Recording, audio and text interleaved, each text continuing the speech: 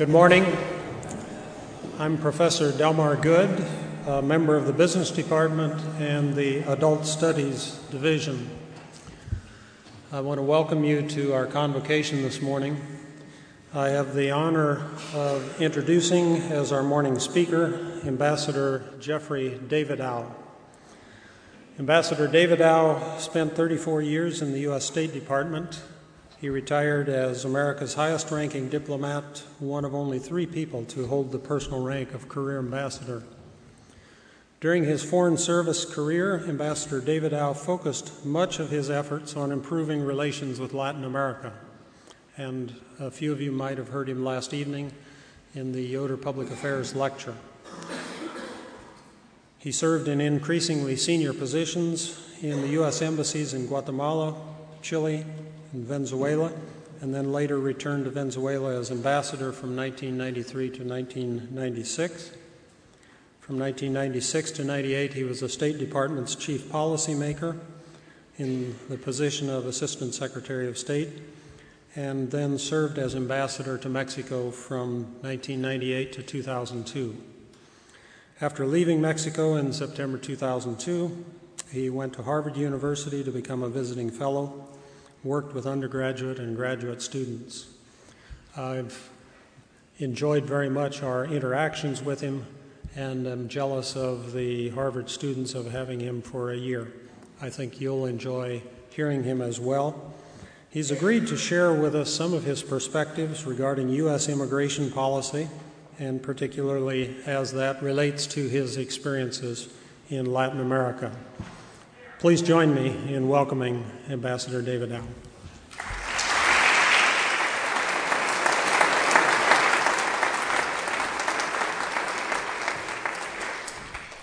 Thank you, Professor Good, and thank you all for coming.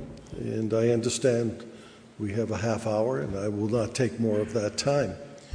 I want to talk today about immigration as an issue in the United States, and this is a topic that I became very interested in while I served as ambassador in Mexico for 4 years. And also on my return, I now live in San Diego, which is right on the border, or quite close to the border. Let me begin with a fairly flat statement and then try to work back from that. U.S. immigration policy, to use a very technical diplomatic term, stinks. It's not functioning. It's not working. It's not serving the interests of our country, of our people, of the people who want to come to this country. It is dysfunctional. Dysfunctional in many, many ways, not only in the inhumane way that so many people are treated, but dysfunctional in the results of some of our policies. Let me give you one example. You know, in recent years, starting in the mid-90s, we have strengthened, to use the terminology, our borders. We have consistently made it more difficult for people to come in from Mexico. And you all know the story of this. People try to come in, they'll cross deserts, they'll go to inhospitable places to try to cross. Many die in the effort.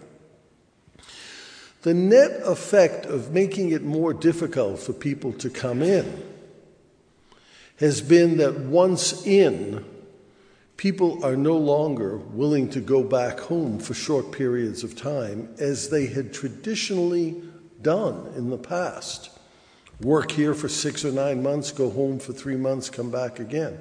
So difficult, so costly, so dangerous for so many of them is the process of coming in that once in, they stay. So when I say our policy is perverse and dysfunctional, strengthening the border, building more fences has actually led to more people staying in the United States rather than keeping more people out.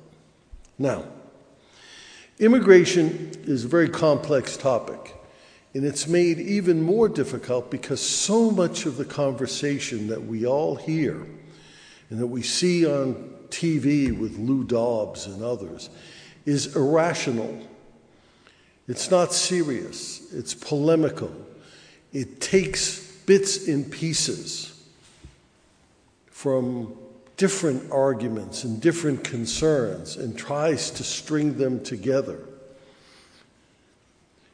It is therefore important for you, as students, as community leaders, to try to get the facts straight, to know what we're talking about, to understand the proportions of the problem, and then to try to help our society come up with answers, and not to fall into the rhetorical traps that exist. And these traps, now we see them more on the side of the anti-immigrant proponents, but pro-immigration forces also engage in fairly simplistic thinking.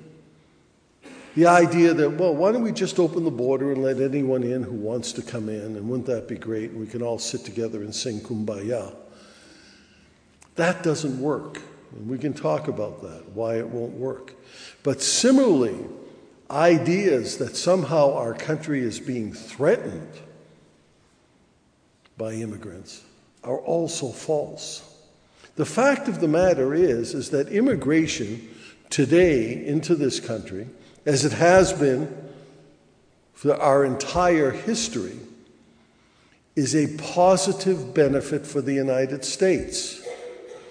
Compare the United States to many countries in Europe these days that see their economies declining because their population is going down as birth rates have similarly gone down.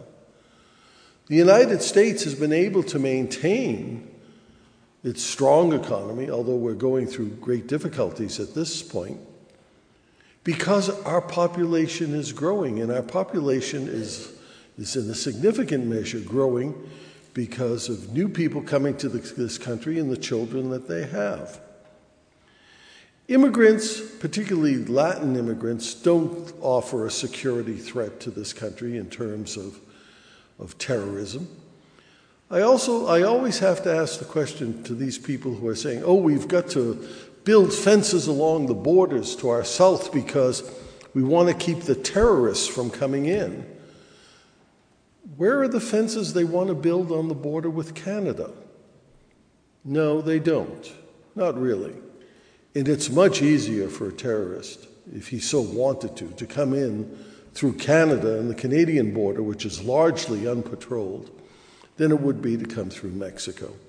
So this argument about terrorism, and here's one thing when you next hear it on radio or on TV or in a conversation, it seems to me that the idea of building a fence to protect us from terrorists is really a red herring. It's really a false argument that is used to cover the real opposition to immigrations, which is largely, it seems to me, social and economic. But let's look at some of the numbers, and so we can understand what's happened. And then I want to come back to the question that I began with, of why our policy stinks. There has been a massive increase in the number of immigrants coming into our country since the early 1990s.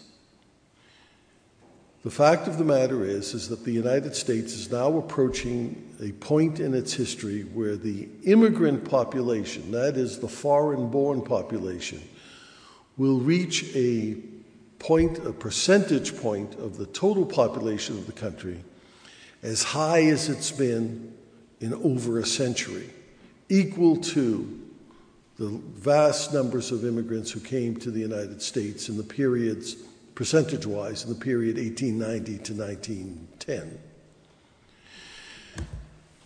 The numbers have grown exponentially. And now there are probably around 35 million foreign-born people in the United States, of which about 12 million are here without documents. These are called illegals. And although I don't like that term, I sometimes use it by mistake. Of those 12 million who are here in an undocumented fashion, about 6 million of them, we don't know for sure, were born in Mexico. But it's very interesting. And here's another question you should be asking. When we talk about illegal aliens, I think much of the conversation in this country equates illegal aliens with Mexicans, when in reality, Mexicans comprise only about 50%. There were a lot of illegal Canadians living in this country. There were a lot of illegal Europeans living in this country. A lot of illegal Asians living in this country. And I'm not being critical of them, but the question to ask yourself is, why is the issue a focus on Mexicans? Why does the conversation always return to that nationality? I think it has to do with inbred prejudices that exist. And so one of the things that we've got to do is try to eliminate the prejudices from the conversation and the discussion. There are important issues to talk about in relation to immigration. Every country should have a discussion about how many foreigners can it accommodate? What are the rules and regulations? What's best for our economy and society? But we have to do this, and we should be doing this, in an intellectually rigorous manner that forces everyone who discusses these issues not to fall into glib generalities and rhetoric. As I said, there has been a remarkable increase in the number of foreigners in this country. There has been a remarkable increase in the number of Mexicans as well, as part of that.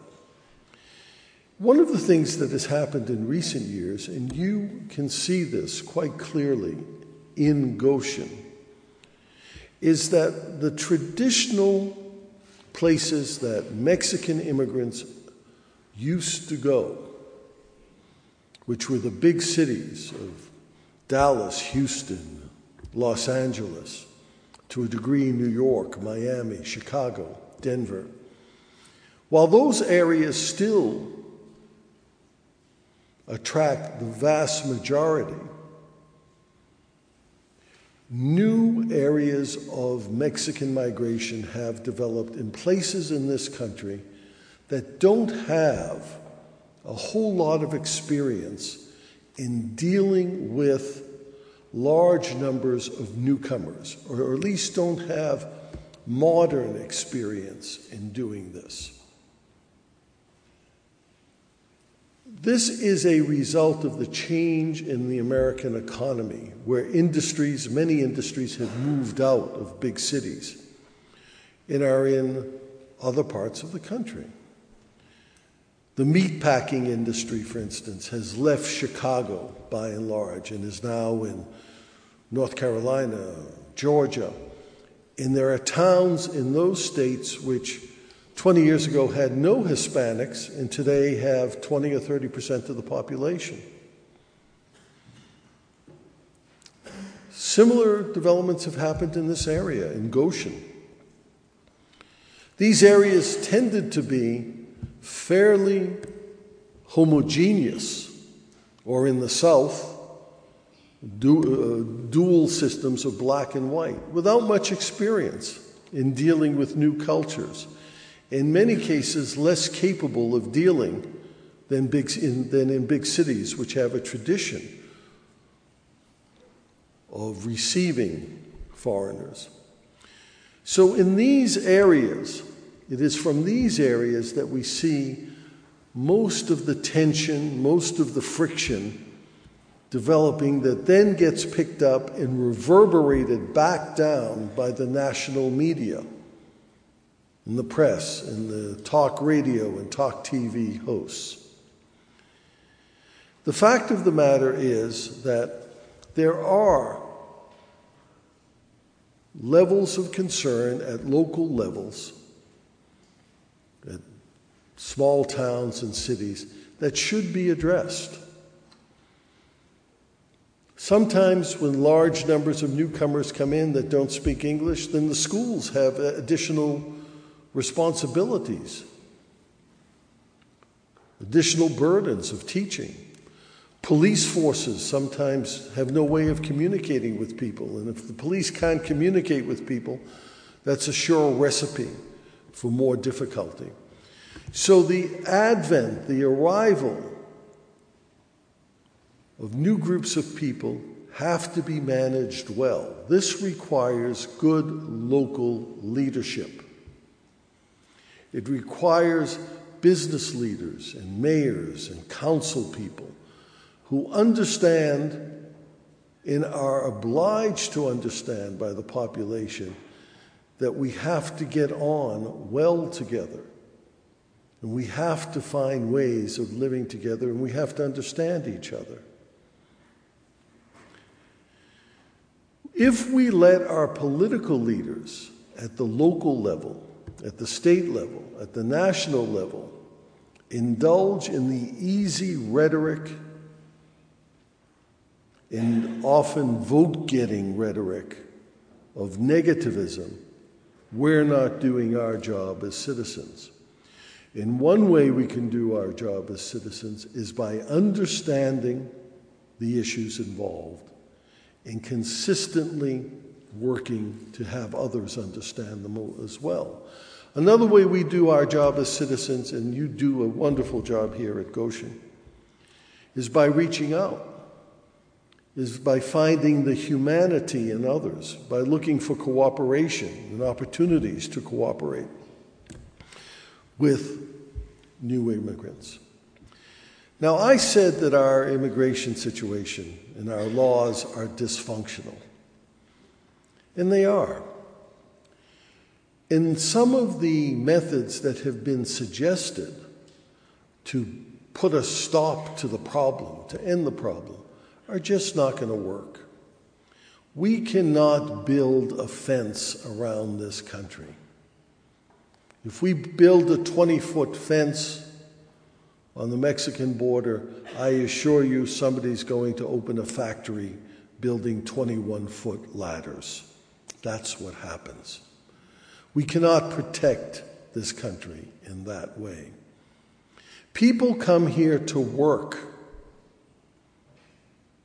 And if we feel as a society that we want to control that labor market, and it is an integrated labor market, then we ought to take actions that deal with the reality of the situation. I'll give you an example.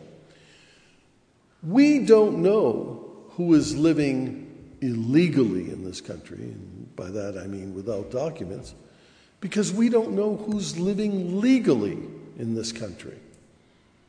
How are we going to check? Well, we know how we check. Immigration authorities go into a place, and if you happen to be an American Hispanic who's lived here for 7 generations, you get put up against the wall too and ask for you and have to justify yourself. Why? Because unlike many other countries, we don't have a decent system of national identification. Yes, we all have Social Security cards, but they're really not very useful as an identity document. So one of the things we should do in this country is that everyone who is here, citizens and legal residents and foreign students, should have some sort of identity document that allows them to apply for Social Security, to get jobs and what have you. And those people who come without appropriate documentation should not be allowed to get jobs. There is a tremendous level of fraud in our employment system. That could be handled. Now, in this country, we have fears. We're afraid that if we all have a national identity card, then the government will know where we are at all times. We worry about Big Brother. Well, guys, let me tell you, if MasterCard knows where you are, the government can know where you are. And there's no one in this room who doesn't have a government-issued identity card on their person right now. That is, assuming most of you have driver's licenses. So, getting serious about the reality is that we are in an integrated labor market with Mexico and people come here to work. Then let's look at that labor market and find ways of regulating it that meet our needs and the needs of at least some of the people who want to come. There are many Mexicans and others who would like to come for short periods of time and work. I told you how the fence along the border means that once they get in, they stay. Well, how about programs of temporary worker visas? Permission to come in and work 6 months, go home, come back again in a few months later. Let's regularize that. Let's do more for those people who are here. I'll give you another example. Of the many millions of Mexicans who are living in this country in an undocumented status, probably something like 1 million have already been told that they will get their green cards. They will get legal permanent resident status. But unfortunately, the U.S. government is only able to give out about 100,000 of those documents a year to Mexicans because of our law. There is a cap per country. Well, if we really want to reduce the number of illegals living in the United States, let's raise that cap. We've already told 1 million Mexicans you're going to get it, you just have to wait in line. You might have to wait 10 years to get it. Well, why not give it to them next year? They're entitled to it. So that's another change in the law that we can make. I personally don't think that we're going to come up with a total resolution to the immigration problem. I think as long as you have a Mexico in which a very significant percentage of the population, perhaps close to half of that population, is poor and looking for work, or at least better paid work, and that country is right next door to the richest country in the world, which needs labor, and we do need labor in order to maintain our economy, then I think the immigration situation, as we know it today, is going to continue in some fashion or another. So let's get serious, and let's find ways of regulating this process, making it legal, making it safe, making it humane. What we are doing in our country now is forcing people to live in the shadows. We're forcing many people to be afraid of authority.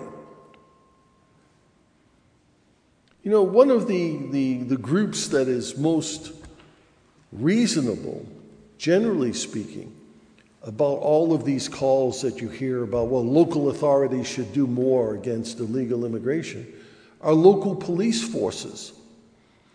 The chiefs of police around this country understand that the way you do policing and the way you protect people is by communicating with them. And you don't want to set up a situation when someone has been robbed or beaten up or battered by a spouse, that person's afraid to call the police because that person is afraid the police will then call the immigration service. But that is precisely what's being advocated in many parts of this country. We have situations in which young children come to this country with their parents, and maybe go through a dozen years of school, all in an undocumented status, and then when they want to go to a state university are told, no, you can't go because you're not a legal resident. Why would we want to keep people uneducated? That doesn't make sense. So what we need, it seems to me, in the discussion of immigration in this country is a whole less rhetoric, a whole lot less bitterness, which is the product of fear. Remember your basic psychology. Aggression might have many causes, but the principal cause of aggression is fear. And if we, working together, can speak to the fears of those who are the most aggressive against immigrants, if we can talk about the benefits of immigration, if we can make people understand that immigrants, whether they're from Mexico or Senegal or China, are human beings with pretty much the same concerns that all of us have, if we can lessen that fear, we can lessen the aggression, and we can create an environment in which we can have a discussion about the real issues. And as I say, I don't think we're going to resolve this entire question. But there are many steps that can be taken today with wise political leadership that would make life better for us all and would allow many millions of people who are living in the shadows and afraid of authority to come out and lead more productive lives, and those productive lives will help our society. Well, I thank you all for your attention. I wish you luck. I am very impressed with Goshen College and Goshen students and their commitment to doing the right thing, and please continue to do so. Thank you.